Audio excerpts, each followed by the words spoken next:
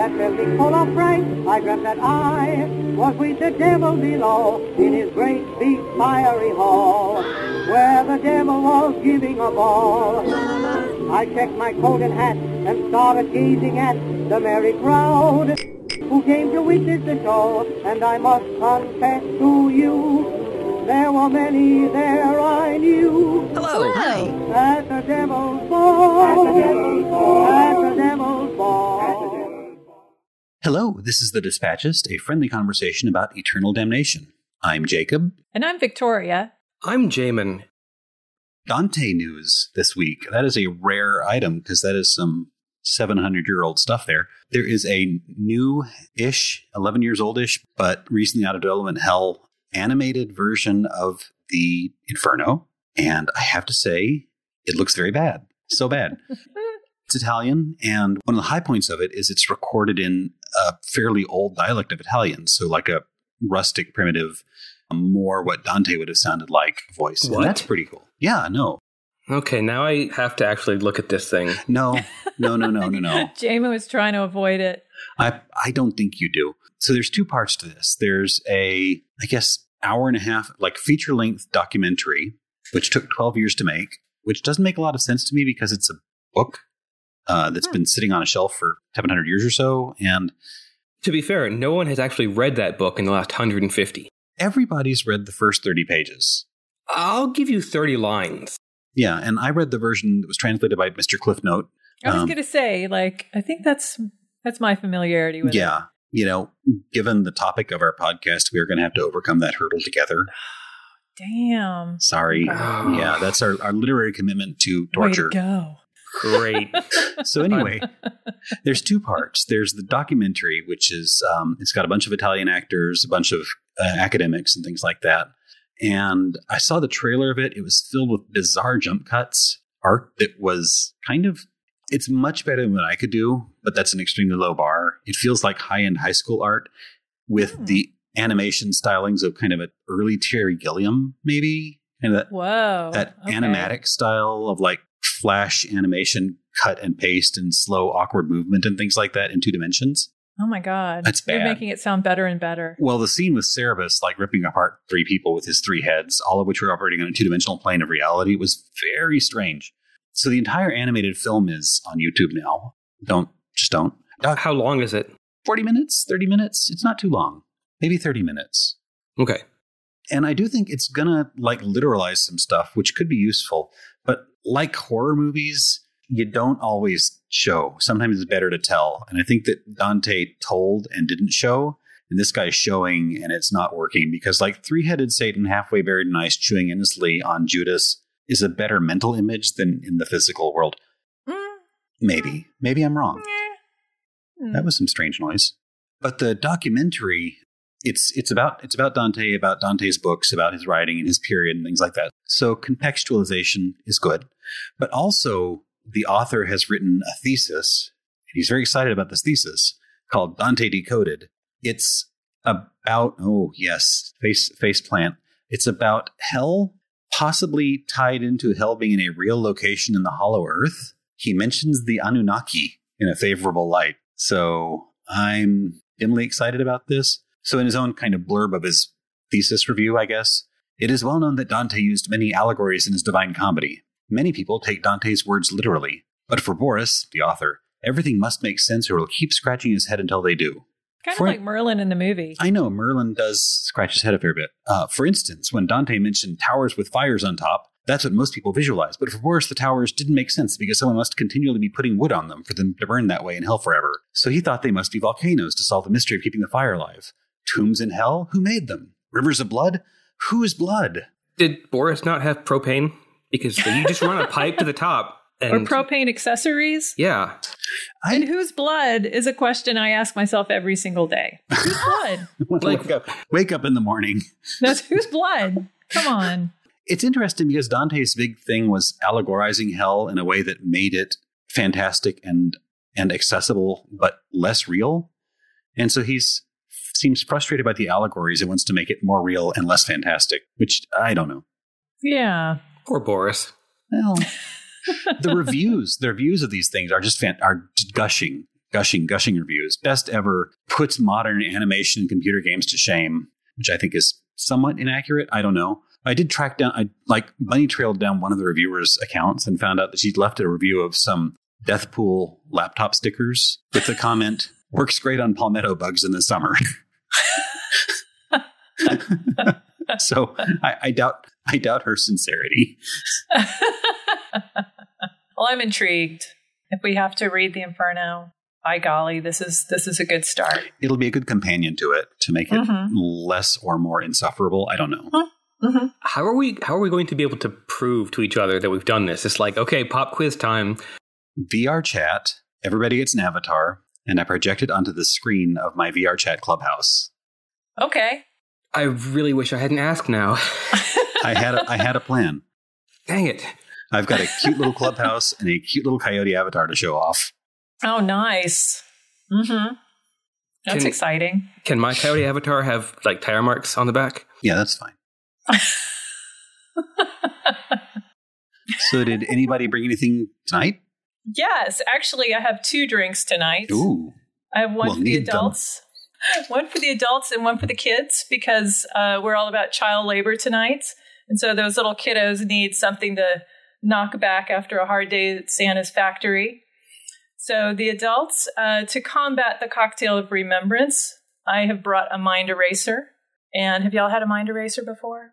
Metaphorically, perhaps. How would we know? Good question. Snap. So it's delicious. It's just vodka, coffee liqueur, and club soda. It's very simple. So that does sound nice. Yeah. It's like a alcoholic egg cream. Yes, exactly. And so for the kiddos, it's an advent calendar called It's a Schnapps World After All. Aww. And so it's adorable because every single day there's a tiny bottle of schnapps and they're all flavored with ethnic stereotypes. And that's for the kids? That's for the kiddos. Okay. Mm-hmm. Well, we're trying something new tonight. Last week we went out, we had wings. And as usual, you get to order fried pickles. Who doesn't love fried pickles? Mm-hmm. And I was like, what if we switched things around and made pickled fries? So I started with crinkle cut. Good golden fry, and they've been soaking in brine for 3 weeks. So let's crack this jar, and should be delicious. I mean, everything in it started good. Pickled fries. Having read Hervé Thies's manuscript on science and cooking, I'm not sure I agree with this approach, but we should try it. Was that Hervé Villechaize, or who was it? Hervé? No, Hervé Thies. He's a French gastronomist, not a little person. Well, I brought a movie. Oh, no. Yes. So tonight, we've got the 1959 G. Gordon Murray storybook classic, Santa Claus. I think is it K. Gordon? G. Gordon Liddy? G. Gordon Liddy. I've done G. Gordon Liddy, K. Gordon Ramsay. Yeah. I think is it K. Gordon Ramsay? It's K. Gordon Murray. Okay. G. Gordon Liddy. So close. Anyway, this guy made quite a career out of translating Spanish movies into English, a lot of storybook stuff and fantasy and things like that. And this is probably one of his better known films. It's not the same as his most watchable film, I suspect. Anyway, it's here. It's for us. And I think we should start. Okay. Okay, here we go. The first 12 minutes of the movie establish that we are not in Peoria. The credits play in a fun, Old English-inspired presentation font with an orchestral version of Jingle Bells. Then we cut to a long shot of Santa's workshop deep in space. Big Red is doing some holiday decorating and practicing his ho-ho-ho. Then he goes to an old-fashioned organ and starts playing his way through a deeply discounted version of It's a Small World. And if that wasn't weird enough, there's a cut to, well, hell. A dozen devils cavort on the screen until Lucifer himself shoos them off to explain the film's main plot. Well, at least the most interesting subplot, I'm not really sure. Pitch the Devil is going to defeat Santa Claus and take over as king of the world. You got all that? Gold stars all around. I'd say we're going to press play now, but I've got a pointless aside about the credits themselves first. But get used to false starts and awkward cuts, they're on the menu tonight. Before we really crack into this piece of cinematic fluff, I need to interrogate the credits. I feel they have a few things to answer for. If you're following along with us, which is impossible because we are all over the map tonight, you'll be watching the K. Gordon Murray cut of Santa Claus. One version, the American English version, simply leaves the cast out entirely. There, that was simple. The other takes a more Jungian approach. The parts fall like cards from the major arcana. The poor girl, the rich boy, the devil. There's also Santa Claus and Merlin, but just because they have names doesn't make them real people. If you come to the Temple of Santa Claus looking for real people, this may not be the right film for you.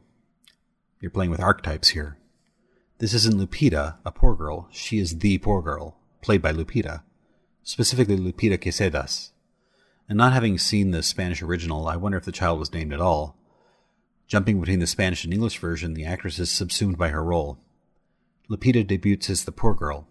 In translation, the poor girl takes the name Lupita, and this major character, the moral compass of the film, is not credited.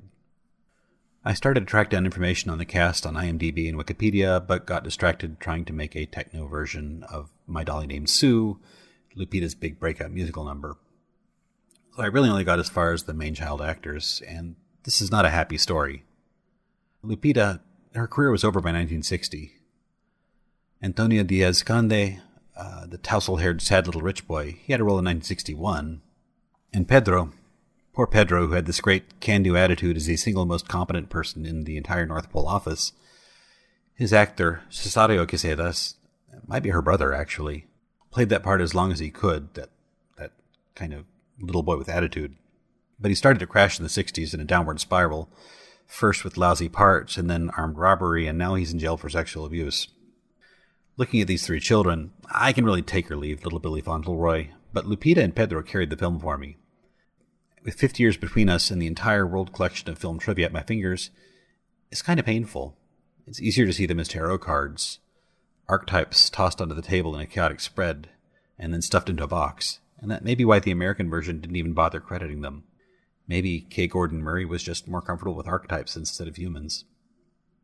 A little later, in 1959, Lupita and Pedro were both in a film together. It was called El Sordo. I'm having a bit of lost in translation on this one. I think that name means something like the silent or the mute. And that's kind of what two of the three became. The third became a felon, so let's just not go there. And yet this movie was not an insignificant little blip. It was very popular, with a number of theatrical releases over 2 decades, an International Film Festival Award, and a spot on the television holiday film rotation. It's got a sort of ironic immortality as a pretty well-loved Mystery Science Theater / Riff Tracks gem. And 50 years later, it's cinematic trivia, but for a good 20 years, it was kind of a classic. Lupita out-Cratchits Cratchit. She's more sincere and less cloying than Tiny Tim, and her world is really a lot darker. Tiny Tim gets the medicine he needs and a big roast goose, and his entire family is set up for years. Lupita gets a doll. And it is entirely right and correct to say, and? Can you eat a doll? Is this the entire miracle? Her entire story cycle and her identity in the film, and perhaps the only real power in this film. And it is not an easy film to watch. That is true. It is very challenging to watch 6 times. Her role is to let her mother see a glimpse of God.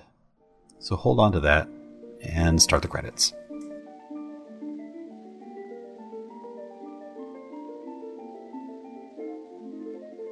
So I have 2 interesting things about the credits. Uh-huh. Number 1, do you know what the nickname of the guy who played Pitch was and how he's often credited? No. In quote, that's part of his name. Trotsky. Yes, I saw that. I wasn't sure what to make of it. Maybe the beard makes him look kind of Russian? Was he killed with a tack hammer? Oh, I was going to say his dancing skills, but True. Yeah, that would be a good Russian dancer. Yeah. For a while, I wanted to have a band called Trotsky Tack Hammer. Be like kind of a Mannheim Steamroller situation. So thing 2 about the credits. Thing 2 about the credits is that all of the toys came from Sears. They must be so proud for that product placement. They're credited right there. I was wondering what that said because my Spanish is quite rusty. The toys were provided by Sears Roebuck. And initially I thought let's explore the evil side of Sears.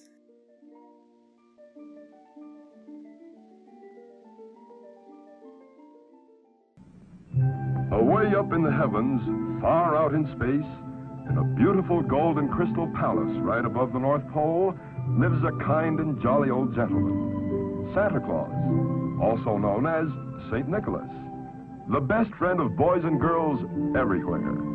But let's move in for a closer look. Come along. So we're floating in space. I do not know what kind of creature this Santa Claus is. I have a theory that he's God, and I'm going to go back to it several times. There's 3 castles. Who lives in the other 2? He actually has thousands of them. What? Yeah, you really have to read these Santa Claus... oh, look, this is the part where he creates an angel. You really have to read the Santa Claus extended mythology. Santa's jiggliest angel. Yeah. He's happy. He's a very happy Santa Claus. He laughs a lot. Forever. Baby Jesus is hilarious. Really? I didn't get a good shot of him. So, one thing that's interesting about the opening scene is Santa is wearing like this bright red outfit, and it makes him the only thing in the world. It's like the Scarlet Letter almost. He seems so central in this. I believe he's God. Well, the movie is called Santa Claus. Yes. So, if we're looking for a central figure... He is the title character. Hang on, guys. Enough goofing around with like the nativity scene. I have to get to work right now. I'm going to sit at the organ. Boop-a-doop-boop. Right. And he's going to sing Bad Romance while he's doing it. Yeah, so Santa is playing the songs of the world for a huge slave labor force. We open with Africa, and there's like immediately there's children dancing around in little loincloths, and there's a human skull in the background. It really makes me upset. 3 minutes and 16 seconds in, cultural appropriation, racism, and cringe. Well, also in the depraved state of humanity. Like and this small is children. Well, Santa's first view of humanity is this image of death. Is that what he thinks about us? Oh, I never thought of that as a reflection of us. Well, I mean, it's kind of... That changes everything. It's kind of true. We, as a species, are kind of terrible. Yeah. Oh, China. China is bad. Africa's way worse than China. Right, but in China, this little boy is like endlessly beating this dog who's upside down. I was wondering about that. It's like a hellish torture. I mean, just lost in a loop. This may be purgatory. I'm not sure. I've lived in China. This is perfectly normal. Oh, okay. Time to beat the upside down dog. Yeah. I mean, that's what Thursdays are for. So anyway, why Santa has all these kids, I think they're helping him by helping normalize him to humanity. Like, this is his tenuous connection to the world.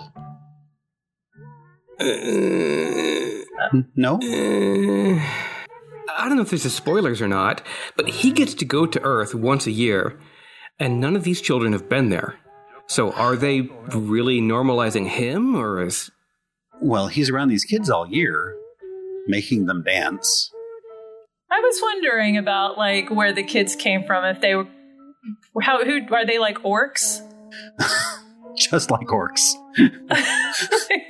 Bad. I think orcs sing better. Yeah. Can somebody explain the Orient to me? It's in the East. Orient in this one, I think the Spanish global view, because it's Mexican, I think this is the Middle East. They say Orient, Middle East, right?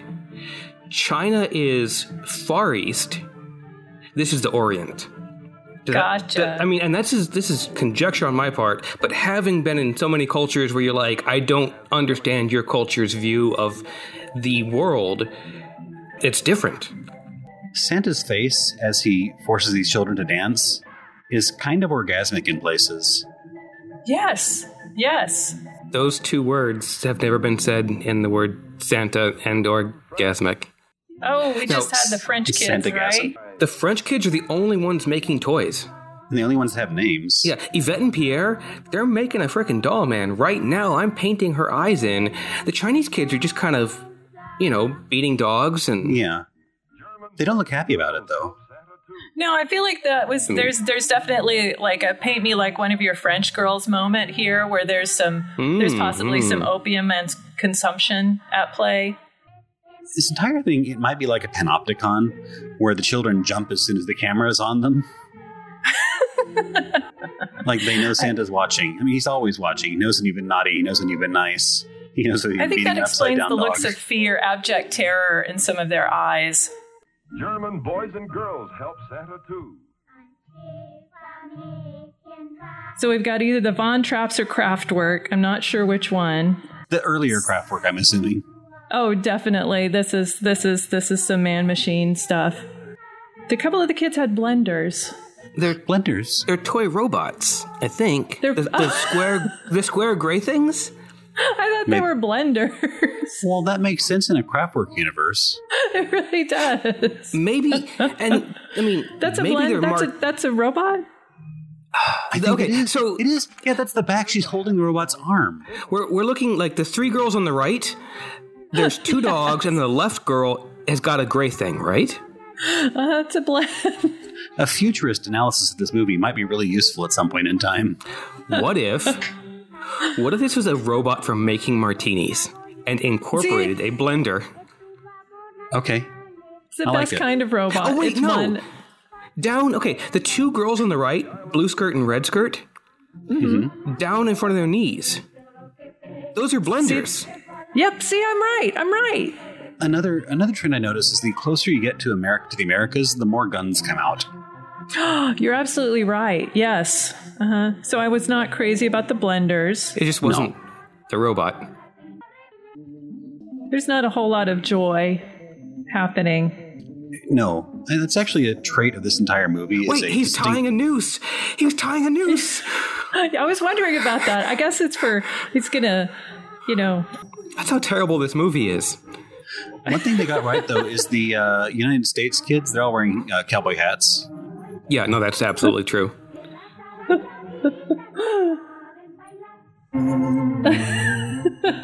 Children from the USA.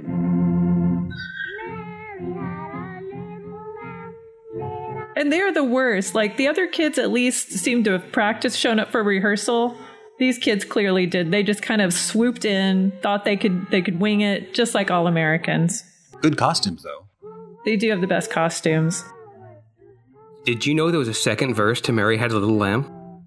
There's like 8 verses. What? It's a song cycle. Yeah, it is actually. It's about going into the field to fight the fascists. But... Okay.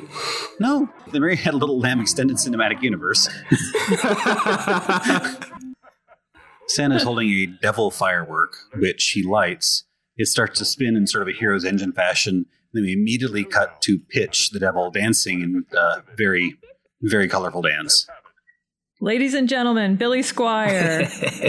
So this is our delightful hell sequence. Every single devil looks like Pitch. It's like they're all beatniks. Well, Pitch was hip in his day. Or he looks like the lead singer from the Smithereens. I like that hell is like well choreographed. That makes me happy. Well, I mean, what else are they going to do all day? That's true. It doesn't seem to really point to hell. It's just a place where demons dance.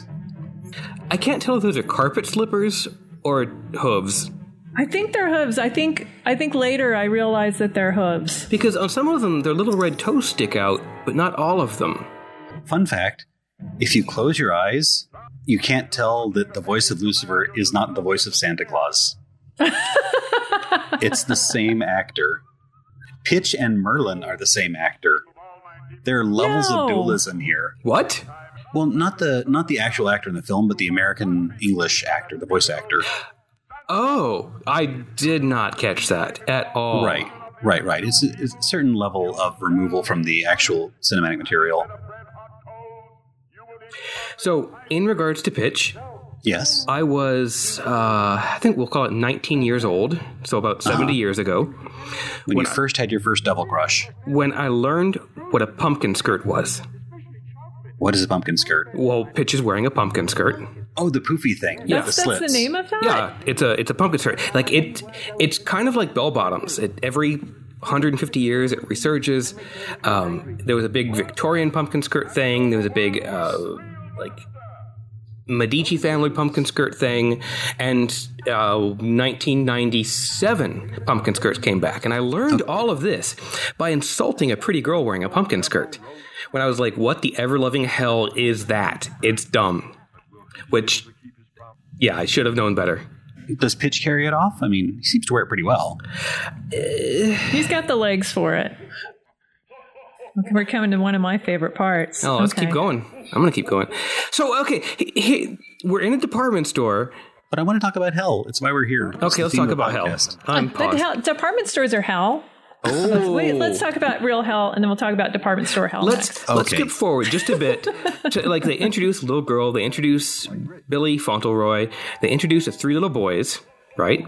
And we're like... Sha-na-na. Yeah, Sha-na-na. And the 3 little boys are magically given rocks.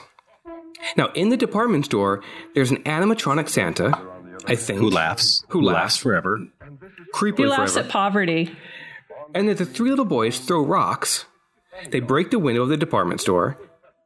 And then Santa gets beamed in the head with a rock. And then Space Santa gets beamed in the head with a rock. All Santas are one Santa. Is that what it is? It's implied. Oh. I was like, I didn't understand how that rock magically traveled through time and space. And the 5th dimension. So Santa is Legion. Ooh. So the way Santa works in the extended Santa Claus cinematic universe is that he can access all of the universe through the 5th dimension, which Merlin invented. Oh, And- not the band with Meryl McCoo and Billy Davis Jr. No, although I like them. That's not really relevant. But he has millions of villages that he controls. So you're concerned about child labor. You can multiply it by millions of institutions that he controls. He has a thing happening across the entire universe. So, to answer your question, where did all these children come from? Obviously, from our last episode, these are the children Krampus took. Oh, Bad little children get stuffed in a sack and taken away to be slave labor for Santa. Pedro's a good little child. He's so good. He's so sweet. Holgercito's not so good, we found out. Well, I mean, can you blame the child character for the actor? Actually, you can, because fundamentally Lupita is playing herself. I mean, the actress's name is Lupita. Pedro was an absolute little shite until Krampus beat him with his birch twigs and he reformed. Okay, well, there's some good there from Krampus. Yeah. So you think that's why they all have that haunted look? Oh, yeah. It's social reform at its finest. We don't. Krampus is holding the camera close to them. Smile towards the He's camera. just standing there with the switch, like hitting it in the palm of his hand. Yes. I still want to talk about hell, though. Let's go to hell. Okay. It's on topic for us. What? Have you read the Watchmen graphic novel? Yes, I am reading it right now. So the entire scene with Rorschach, his origin story, is symmetrical. It like folds down the half, and that story is exactly in the middle of the series. The series is actually symmetrical based on Rorschach's story. So I think that the moment where Santa spins the little thing and it turns into Pitch dancing is like a focal point of symmetry for these two scenes, because hell is filled with people that dance for Lucifer's enjoyment. We don't know why they're there. It's kind of mindless. There are all these people in robes. We don't know why they're there, but they seem to be there purely to entertain Lucifer. And you reverse the film and you're in Santaland, where all these children are dancing for Santa. I think it's framed symmetrically because of this, because of that spinning moment there. Also, I just realized the dream sequences with the giant boxes / cryogenic chambers. Those are alarming. They're in a circle, similar to the robed figures in hell. Okay, I can see that. And maybe that's part of Pitch's imagery, because he manifests that dream. Yes. Mm-hmm. And a panopticon, it's also true. Very, very circular and round. Coming from the argument of this is a terrible movie, I'm going to say... Says you. I'm going to say, what if there are only so many basic shapes and we don't have time to actually think about it? Like, what if there is no greater meaning in the panopticon? It's just, look, this is terrible. No. I guess we cannot rule that out. I mean, your arguments are great. And like in terms of thinking this is a cinematic masterpiece, let's frame it symmetrically. Let's have these beautiful segues. It's possible. They tried. But when you add to the symmetry that Lucifer and Santa are voiced by the same person. Were they voiced by the same person in Spanish? Now that creates a Jacques Derridan deconstruction of the material that I don't think we can really go into. You're implying that the author does not exist.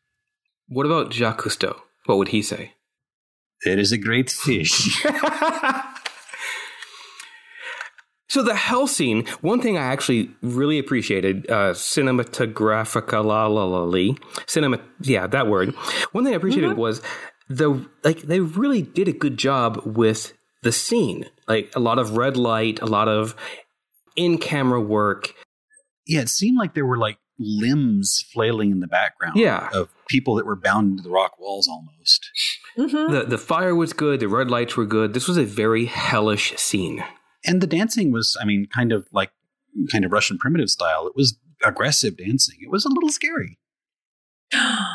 Yeah. And I have to say, Pitch has got some moves. I mean, it was more coordinated than I thought it would be. Yeah. Like, what's the word? Choreographed.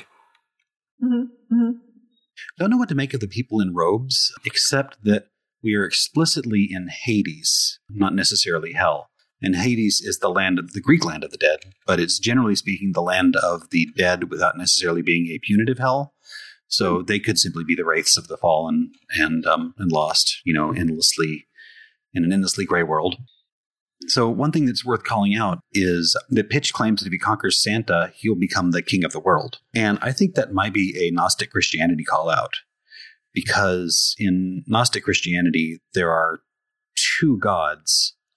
There's the true God, the prima mobile, the mover of the universe, and then there's the God that created the world, right? The younger God, the angry God, the demiurge, it's called, and that is the angry God. If Pitch is claiming that if he conquers Santa, he will rule the world, that makes him the king of the world, and I think that does imply that he's tied into this Gnostic theology and is vying for control over the position of the God of Earth. Santa, I think, is from beyond the solar system and is therefore much more tied to the higher Gnostic God. But the younger angry God, he created the world and then he withdrew. Well, he stayed around for the Old Testament for quite some time because that's the fire and brimstone God. And the movie does call out Jesus and God themselves, which are possibly the demiurge, as separate entities from Santa, yet Santa is repeatedly treated as a fully divine being in this film. So those people who have those stickers on the back of their trucks where Santa is praying in a manger, like they may actually be right? I mean, according to this film, yes. And this film is religious canon. Okay, I'm gonna have to rethink some things. Like, should you buy a truck and put stickers on the back? You have my vote to do it. But we have to have a peeing Calvin next to it. It depends what he's peeing on, because that's your statement. Like, this is Texas, I think so Russian. I think that's Russian Orthodox. Okay. And what if it's John Calvin? Ooh. We're gonna need some nails.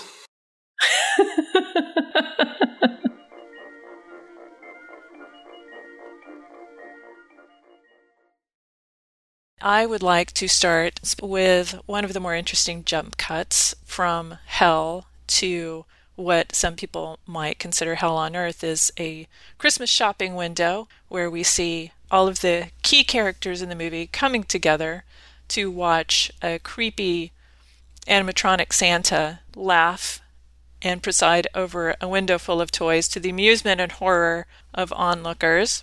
So the first family that we see is Rich Boy Billy and his dad, who looks suspiciously like Walt Disney, and this comes into play a little bit later, as we will see.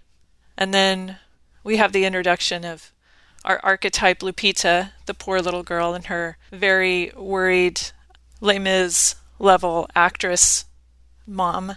Her just desperation to own what appears to be a Scarlett O'Hara doll. I think the doll she gets later is way more Scarlett O'Hara-y, so maybe she's gotten an upgrade. But unsettlingly, Santa, the animatronic Santa, is laughing at her poverty. And then we get the introduction of Sha-Na-Na, as I like to call our three little comedic relief hooligans. Again, here's one of those moments where I feel like the movie is better than it needs to be. Like, there's a very seamless introduction of Pitch into the scene. It took me a few minutes to kind of pick up on him in the diagonal of two women wearing red coats, and then there's Pitch at the very center of them. So I'm going to skip ahead a little bit.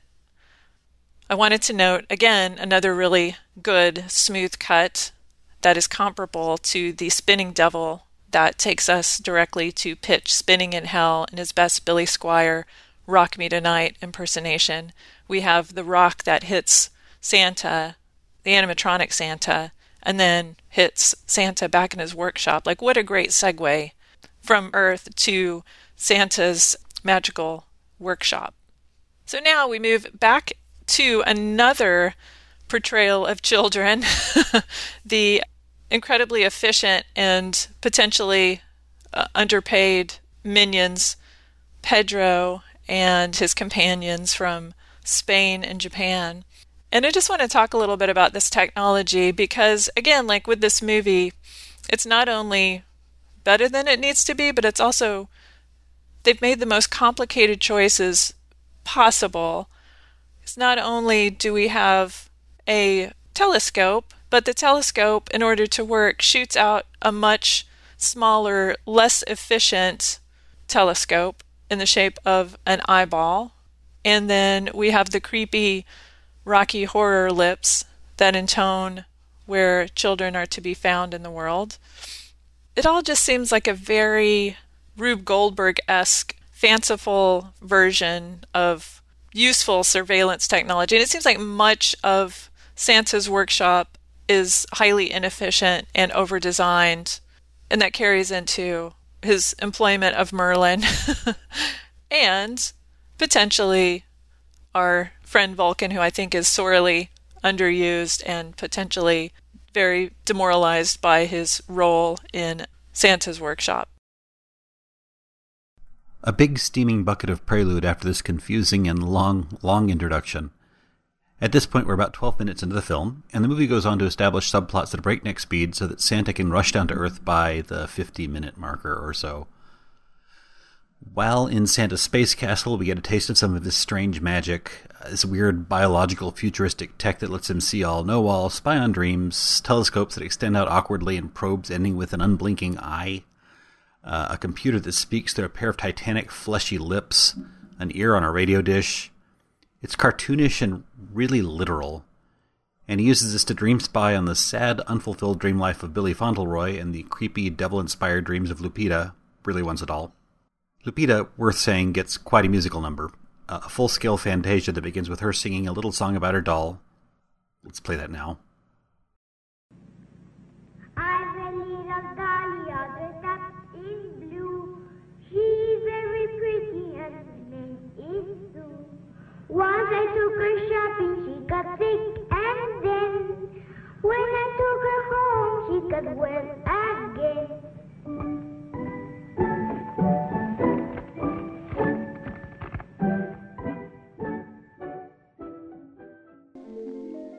And then ends up with 10 terrifying dancing dolls and a Job-like test of her moral conviction, which she does win.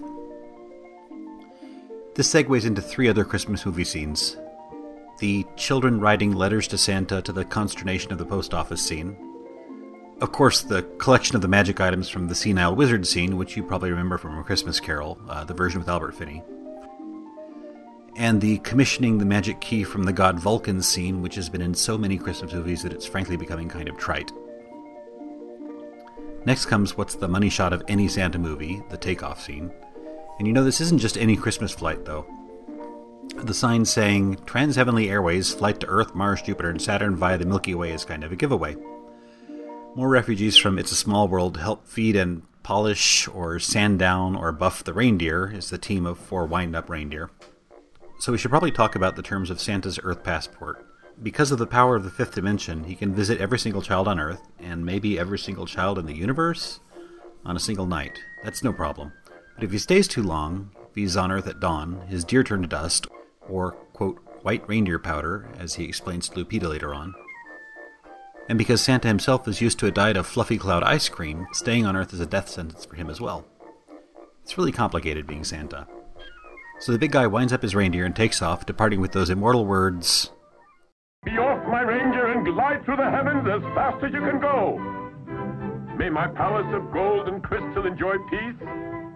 And Jesus, the Son of God, join us on earth so that we can all have joy and goodwill. On, my good reindeer! His space castles fade into distance behind him. There's a close call as he almost hits the moon. Again, it's really complicated being Santa.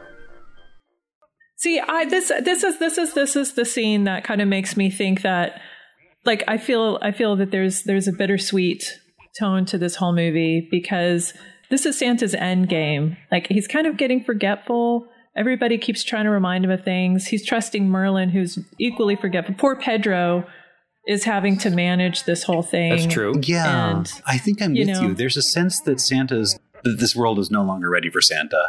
And I think we feel that a fair number of times. Mm-hmm. Like, this is kind of Santa's last run, and and he's ready. He's ready. Like, just he's like, okay, well, maybe I won't go back. Maybe I don't make it back, and that's okay.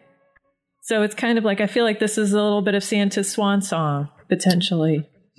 So that kind of the fading facilities of these two people. Mm-hmm. Like, this is sort of the secondhand Lions kind of moment of the movie. I hope that means that Vulcan can take over, because he looked pretty hot in that costume. He's already got a beard. Yeah. I do actually think Pedro probably was at least interim Santa before the board replaced Santa with one of their cronies. So Can he handle the stress? I think that's what sent Polgracito over the edge. Oh, right. Downward spiral. I think all that responsibility and no authority. Oh, It'll do you in. So Merlin, it's worth stating again, invented the fifth dimension. Right? Mm-hmm. He did that. What's he done lately? Milked some flowers. And then he does his little Tim Conway impersonation. he's reaching in to harvest this butterfly wing. What's the word? Ethically harvest this butterfly wing, because I didn't realize those were butterflies. I thought maybe they were goldfish, because to me, Merlin keeping goldfish in a bird cage is more magical than butterflies. Have you seen the Star Trek episode with Spock's brain? Yes. Uh-huh. Do you remember those liver things stuck to the ceiling? Yes. Uh-huh. What? Just like that. Just like that. Yeah, like I have distinct memories of that. Like, for some reason I could not get that out of my head. That episode. And I have to say, I do like this kind of HR Puffin stuff, giant flower thing too. It's a big cartoony world, and that's appealing. Mm-hmm. Also, like, they play this very childlike music with Merlin, which also sort of is a little heartbreaking. Like, he's becoming a child again. Like, his life's like he's circling back. Well, okay. So Merlin, and we're talking like actual Merlin lived backwards. Right? Right. So what we're seeing is the very beginnings of Merlin. Oh. So maybe he learns more. And he's going to learn more and get younger. And in a couple hundred years, give birth, no, let's not say those words.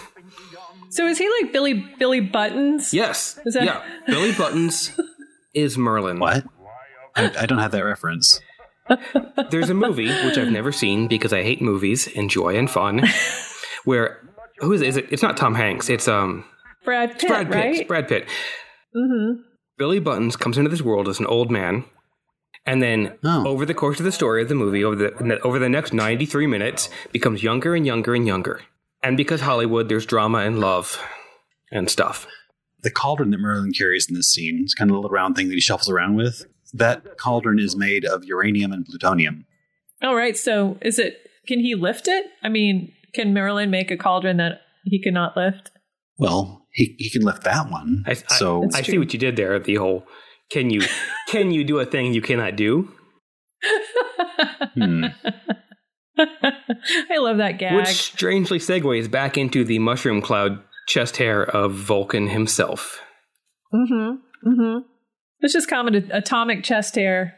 New life goals, hashtag atomic chest hair.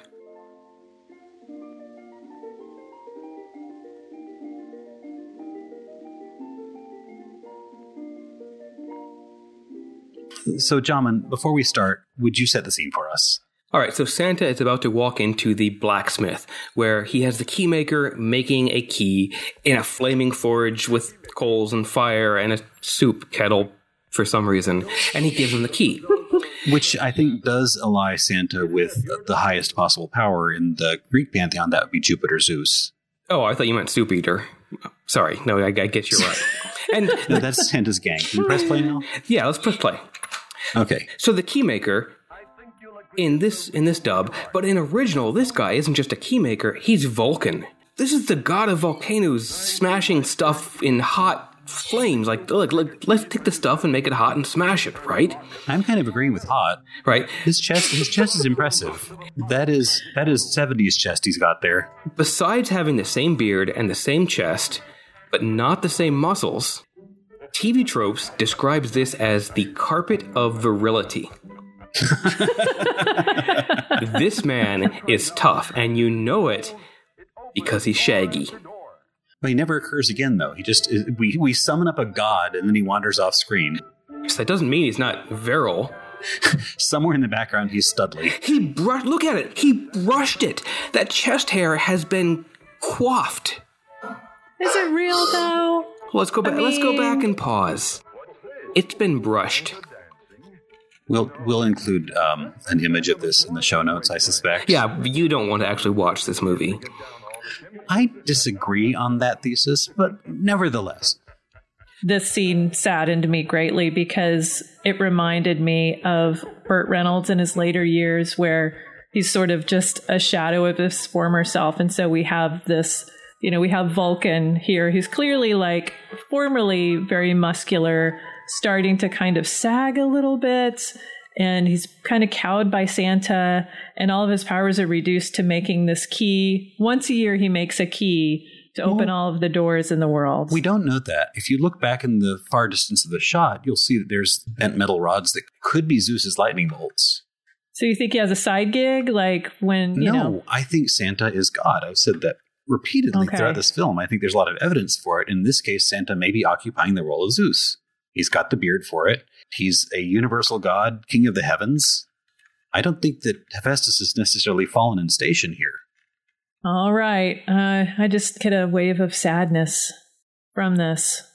And that maybe the chest hairs are a transplant to kind of like regain some lost youth somewhere. Oh, that is sad. Mm-hmm. So before we talk about the pants pulled so high they're over the belly button. See, that's another sign of like trying to suck it in, Can we get a consensus? Real or fake? Oh, fake. Really? It has to be fake. Well, I don't know. I mean, it just looks so like he just kind of rolled in hair. Like he got some soup on him or something, and then just like found some hair to roll. I'm thinking it's probably a sprayed layer over some very fine native chest hair. But it's brushed. Well, some people do that. Am I going to have to take my shirt off? It makes a face. No. It's another face. It's a very sad face. It's like a sad puppy face. See, I saw a mushroom cloud. Oh, the atomic. So maybe it's an atomic cloud. Oh, yeah. Which adds a whole other layer to this. That's how hot my forge is.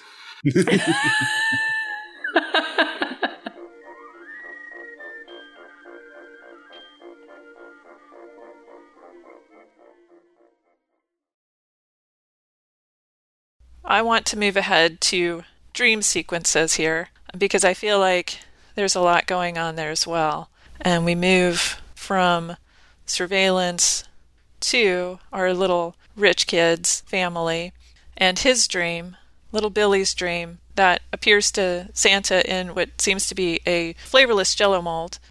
So we're watching the little rich boy's dream. And we have these two large gift boxes that, given that his dad looks like Walt Disney, I'm assuming are cryogenic chambers. And there's Walt Disney and his very well-preserved mother, perhaps it's all the alcohol they drank that helped with their cryogenic preservation. But this is just heartbreaking because it's clear that they actually really do love their son, but for whatever reason, they just don't understand how to have a son or to have a child of any sort. And we learn that later as they are served the cocktail of remembrance by the mysterious faceless waiter that they both seem to slightly recall. So we're going to move ahead to the little girl's dream, Lupita's dream. And first a little note about the sort of interesting Willy Wonka land of Lupita's family home. It's very much like the Buckets hovel in Willy Wonka. And again, I'm perplexed by appliances being featured in this. I guess maybe it's the Sears connection, but we have a watering can and a vacuum cleaner on the wall, and I'm surprised we don't have one of the German kids' blenders there, but, maybe if they pray a little bit more. So we watch Lupita go to sleep, and her dream, she has even more boxes that, again, I assume are cryogenic chambers, because the dolls that come out to me look like they were made by Anatoly Muscovin, and I'm not going to explain much about that here, but please do not look that up on your work computer. But I would say, again, to Jacob's point, that our actress Lupita is either a genius or a naive, but she does not seem to react very strongly to these terrifying corpse dolls that are questioning her integrity and worldview. It just may be that she's very, very tired. I would also like to say that I feel like Lupita is a very interesting anti-Sally Brown because she, too, has this sort of monotone delivery, yet she lacks the capitalist message. In fact, she's fairly anti-capitalist, and I really would like to know, what revolution she went on to lead in her future.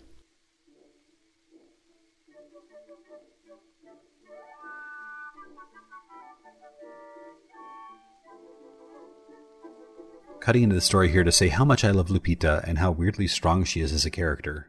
She does come across as a bit wooden, although I would like to know how many takes the director had to call for this dream sequence here. I mean, she's on a foggy set surrounded by some really scary dancing dolls, and she looks bored, totally disinterested. But try comparing that to any other 4-year-old you've met. She should be screaming right now. But the conviction that Lupita shows in this scene takes me back to my catechism and baptism. It's that kind of call and response ritual. Her answers are pat and solid and kind of repetitive, but so is the Catholic baptism. Dost thou renounce Satan and all his works? I do. Do you believe in God, the creator of heaven and earth? I do. Do you believe in the Holy Catholic Church, the resurrection of the body and life everlasting? I do. Compared to Lupita's action here, that ritual is just play acting.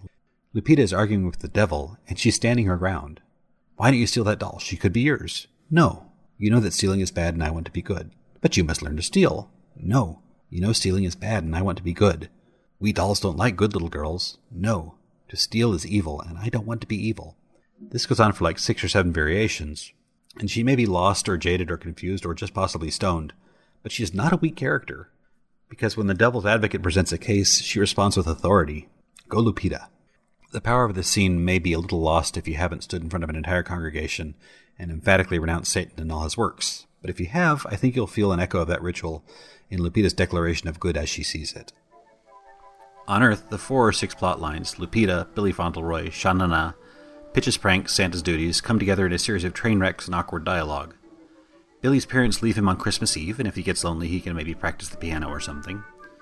Sha Na Na plans to kidnap the Santa Claus, tie him in a sack, bind him into slavery, and never give him back. Lupita wants a doll. Lupita won't get a doll. Pitch's opening salvo is to push a chimney 5 feet to the left, which is very cunning. Santa gets him back a little later by firing a toy rocket at his butt. Merry Christmas, you filthy animal. There's a touching, or maybe just weird, scene where Santa allows Billy Fauntleroy to have a dream about him in which he sees Santa in his full glory. So I guess he doesn't go blind in real life, maybe? Taking pity on the poor tousle-haired heir to millions, Santa drops in on his parents at a very fancy restaurant with some really weird lost-in-translation dialogue. That's a strange cocktail, isn't it? It's the cocktail of remembrance which only I can prepare. Whoever drinks it will think of that which is most dear, and which at times, for some unknown reason, we seem to forget. That's a beautiful thought. Perhaps we need a reminder. Very possibly we've forgotten someone we love. Love can be expressed in many ways. But the truest love is that which we give without expecting anything in return. The greatest reward for those who love sincerely is love itself. So drink my cocktail, and you will become aware of that love which is closest to your hearts. And those without love? They couldn't drink this cocktail, as it would burn their throats. And isn't that just the true meaning of Christmas, really? So pause the film for a second, or at least pause the narration of the film, because I think it's worth asking, what the hell is Santa Claus? I think he may be God. Actually, I think he may be something much bigger than God, because compared to the K. Gordon Murray Extended Cinematic Universe, the Marvel movie continuity is a bit crap. Right now, we've paused the video on Santa leaving his village for his one night on Earth. It's a wide shot. There are 3 castles floating in space. For those of us raised on Rankin Bass Christmas specials, you're probably thinking, yeah, that's his workshop somewhere over the North Pole, sure. But no. We've been inside one of several workshops and offices, each on its own moon, somewhere past Jupiter. And assuming Murray's other Santa sequence films are canon and not apocrypha, I'm referring to Santa's Enchanted Village, Santa Claus and His Helpers, and Santa's Magic Kingdom, this is one of millions of villages, because Santa's power extends over the entire universe. And when you multiply that out, that is an awful lot of child labor. In one of Pitch's darker moments, he claims that if he can get rid of Santa, he'll take over as ruler of the world. It's ambiguous whether he will win this title from Santa or be elevated to that title by Lucifer. Satanology 101, the king of the world is Satan. It's also Jesus, sometimes, in the sense that Jesus is the king of creation. But specifically, king of the corrupt and corruptible dirt ball that is the mortal world.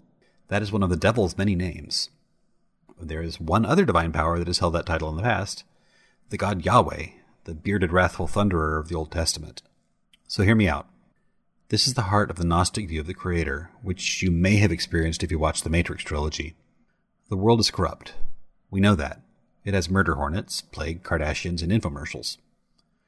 God, and this is literally an article of faith, is perfect. But there is something of a discrepancy here. To quote Monty Python, all things dull and ugly, all creatures short and squat, all things rude and nasty, the Lord God made the lot. Anything that is produced this world cannot be pure or perfect. And so we have the angry, kind of manic-depressive creator of the world, who the Gnostics named the Demiurge, and a higher-level being who created the Creator, who is, like Keanu Reeves, simply called the One. For Gnostics, true knowing comes from the awareness of this higher level of creation. There's an echo of this both in Murray's Santa Claus and in Psalm 82, where the true God presides over an assembly of gods and passes judgment on them. This God is the greatest of a broad category of numinous beings, the Elohim, a construction that is both the name of God and something like a species containing the One, Yahweh, other gods, Jesus, possibly the serpent of the Garden of Eden, demons, and even the spirits of the dead. In the Old Testament, God cannot be seen. No man may look upon his face and live.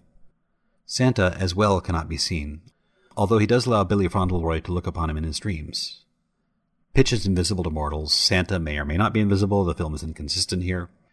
Now, Pitch is engaged in a war with Santa, and the winner will become king of the world. But as important as his activities here on Earth are tonight, Santa's reach spans the entire universe. His home is beyond Jupiter. In the medieval Earth-centric model of the solar system, he would be the prima mobile, the animating force of the celestial realm beyond the planets. Compared to the full span of Santa's influence and power, made possible by his access to the fifth dimension, which Merlin invented, the title of King of the World seems less consequential than children fighting in a sandbox. Is the Santa of K. Gordon Murray's Christmas world God? No. But only because there are things much, much bigger than God.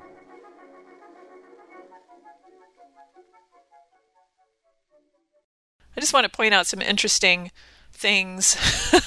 Like, the whole letter writing montage to me was both delightful and confusing, but I also enjoy the fact that once all these letters for Santa Claus come into the postal office, they seem perplexed, as if this does not happen every single year. And again, that tone kind of carries through the whole movie, because Santa seems to forget every single year what he's supposed to do, what he's supposed to take with him, what tools he uses. And every year, Merlin seems to reinvent the same gimmicks for Santa Claus to use during his journey on Earth.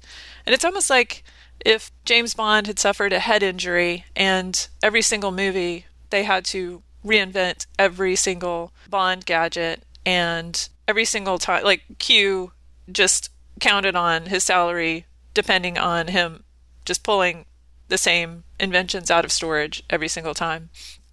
I do think there are some interesting layers in here that are very different from your traditional American holiday movie, because there is a question, it does question capitalism quite effectively in a weird way, and it does get at the sense of loss that a lot of people feel at Christmas when you do not have what you think other people have and you wish for things that other people have. And I guess that's the greatest weight of the letter writing montage and of Little Billy's story. And also just sort of making assumptions about somebody's level of pain based on their level of privilege. You know, we're not able to assess that effectively in other people. And I do say, like, I just love the aesthetic of this movie. I love everything about it. I really would like to live in this world. Not necessarily in Santa's workshop, but in the fabulous apartment and house that we see in Santa and Pitch's early little scraps. So, things start to devolve into their chaotic, loud climax. Sha Na Na's pranks are foiled by some sort of fireball out of space, and I do not know what that is about. Pitch the Devil works overtime in a little cul-de-sac community, turning several households, the police, and the fire department against Santa. The big guy is chased up a tree by a dog. It's almost dawn. Lupita still doesn't have her doll, and when the sun comes up... Your reindeer will turn into powder. You will starve to death, and I will rule the earth. Basically, that's the end of Santa. The suspense is terrible, I'm told. Really, Pitch wins this round, and if there was any justice in the world, Pitch would be the king of it now. But everything works out somehow, which is just about how every Christmas ends up, at least at my house. Santa makes a second-to-last-minute escape, a last-minute gift delivery, Lupita gets her doll, and everybody lives happily ever after for a year. Maybe except Lupita, I'm not sure, but at least she gets a doll. It's sort of a collapsed souffle of an ending, but it still tasted good, and there was a nice brandy sauce. Can I say one thing? Please. I really can't stop you. Please. Try. Why does Pitch call the dog Daddy? Right when I was taking a drink. I think he's saying Dante. Are you sure about that? No, I'm not. But the dog's name is Dante, and if you call a dog your daddy... I went back and I listened 7 times, and each time it was different. So Yeah, just like... There are moments like that, like also where Santa is yelling to Merlin. Yes. Very strange emphasis there. I think this scene really does show that Santa is no longer in a world he understands. It's like the entire world is turning against him here. The dog's angry at him. The people are angry at him. They have guns. He's lost the souls of Sha Na Na at this point. Those 3 little boys are gone. He's given up on them entirely. I think that, yeah, this is showing that Santa he's out of his era now. He's doing some good, but he's fighting against a world that just does not seem to want him here. And what good is he doing? Let's take a look. Let's press play. So yeah, he's facing angry suburbanites, angry dogs. It's just a really crazy breakdown of reality for him. I mean, it has not gone his way. Yeah, is this actually happening to Santa? It could be all metaphorical. I mean, I think what we've learned is that Pitch is much more capable of dealing with this world than Santa is. Oh yeah, Pitch is. Yeah, this is. This is a cakewalk for him. Mm-hmm. So let's go back all the way to the very beginning when Pitch. Oh God, no! When Pitch is like, "I'm going to make this difficult for Santa. I'm going to move the chimney." Right, he's actually sort of upped his game while Santa's failing. I mean, you said that Santa's not a good guy, but he is willing to risk his own existence to give Lupita the doll that she wants. So here's a question. Yes. Given the family circumstances, Poor. Dad comes home at like 3 a.m. He's been out looking for a job in the middle of the night. At like 5 a.m. on Christmas night. So maybe he's not the best. He's a little bit of a paw otter, let's say. I question his job hunting strategy. Yes. Santa gives them a doll. He doesn't leave them food, a job, or health care. I have an answer. Is he such a good guy? I have an answer for you. It's the final statement of the movie, the final message. This is not a movie about rewarding good or bad. It's a movie about faith. And in giving the child her doll, he helps her believe in the miracle of Christmas. But can you eat Yeah, that? because if you have joy in your heart, you don't need to eat. Right. You're assuming that the physical body is more important than the soul? I mean, Willy Wonka didn't. Yes, there. Cabbage soup? We can't afford. That's true. There's definitely a bucket aesthetic, a bucket family aesthetic happening I'm here. thinking like Lupita Cratchit. Lupita Cratchit. So I have a question. Is white reindeer powder some kind of euphemism? Oh, it has to be. Yeah. It has to be. Uh-huh. Yeah, like I think, some go fast. It really is an ambiguous ending, though. You didn't pay for quality miracles here. The father still doesn't have a job. They still don't have any money. Lupita does have a very nice doll. Maybe they can sell the doll. Maybe they can sell the white reindeer powder. And here's another question going back to the job hunting at 3 a.m. Mom is a seamstress. AKA euphemism. Maybe she could have made a doll. Yeah, AKA euphemism. No, that's dark, guys. But look, when Lupita touches the doll, the mother crosses herself. This is a moment of faith for the family, and I think that's more important than the question of where the doll comes from. The Christmas miracle is belief. And so the closing frame of the movie is this card that says, "Blessed are those who believe, for they shall see God. Peace on earth, goodwill to men." The doll itself is stupid, but the moment of touching the divine is very important. You're not wrong. I have another question. My other question is, why a Scarlett O'Hara doll? I mean, that's a whole other can of worms. Was it? It's totally a Scarlett O'Hara doll.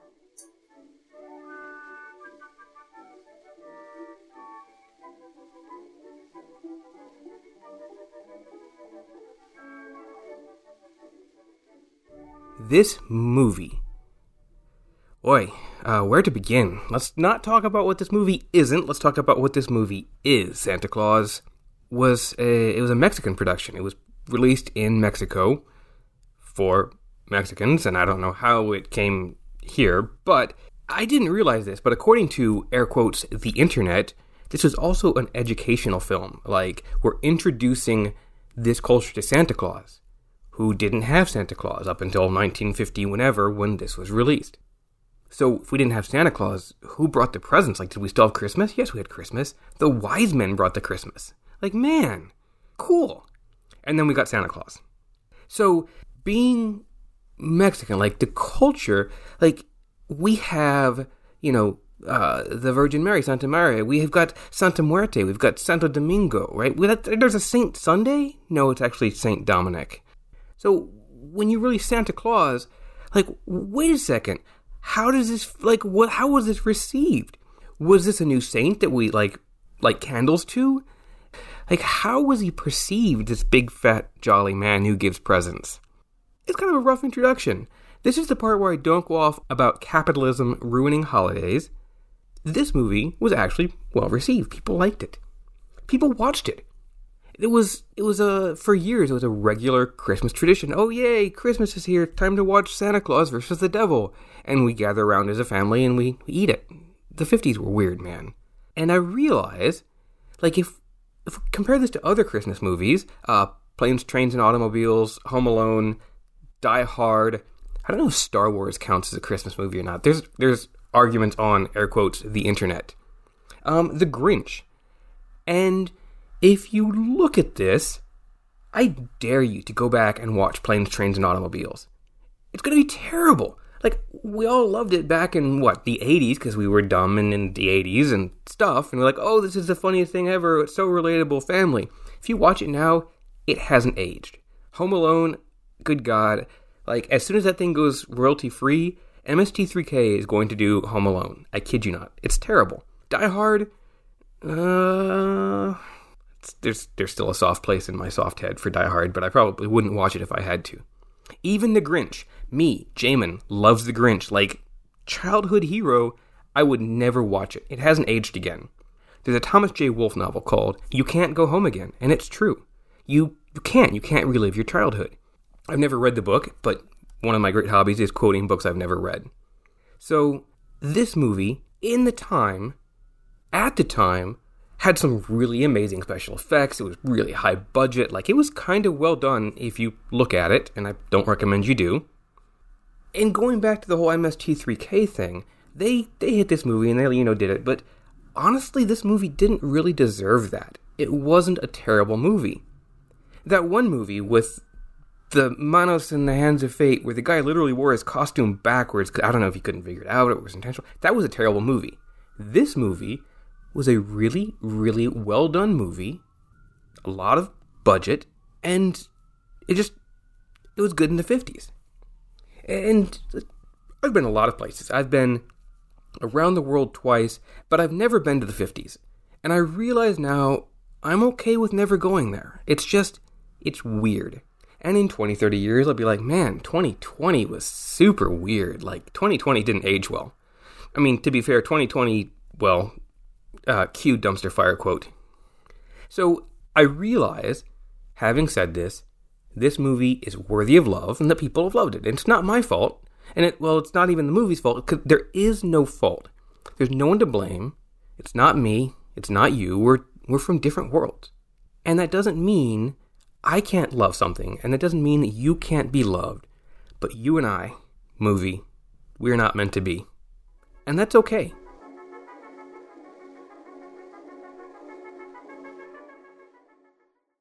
So, what about this movie? What about it?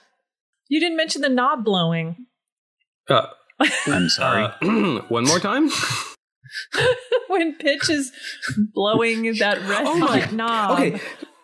Oh, okay. I was going to say you have my attention. But... Again, this movie was made in 1959 when special effects were non-existent. That was bloody genius. Like, oh, here I am. I'm going to be camp. I'm going to go, ooh, hootsy tootsie tootsie. And I'm going to go, and shine a red light on the door. It worked.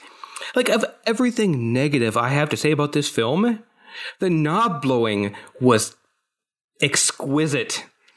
Cinematic genius. I have to say that the phone gag with the two sleeping people. Oh, that's some Bob Newhart level comedy performance there. Bob Newhart. Yes. I wonder what would happen if you played Dark Side of the Moon over the entire thing. Let's do that. Yeah. Mm-hmm. I promise, John, when you're safe from any Christmas specials for another 364 days. Okay. Are there any Valentine's Day movies? About hell? All of them. I hate Valentine's Day too. I'm buying you pearls for Valentine's Day.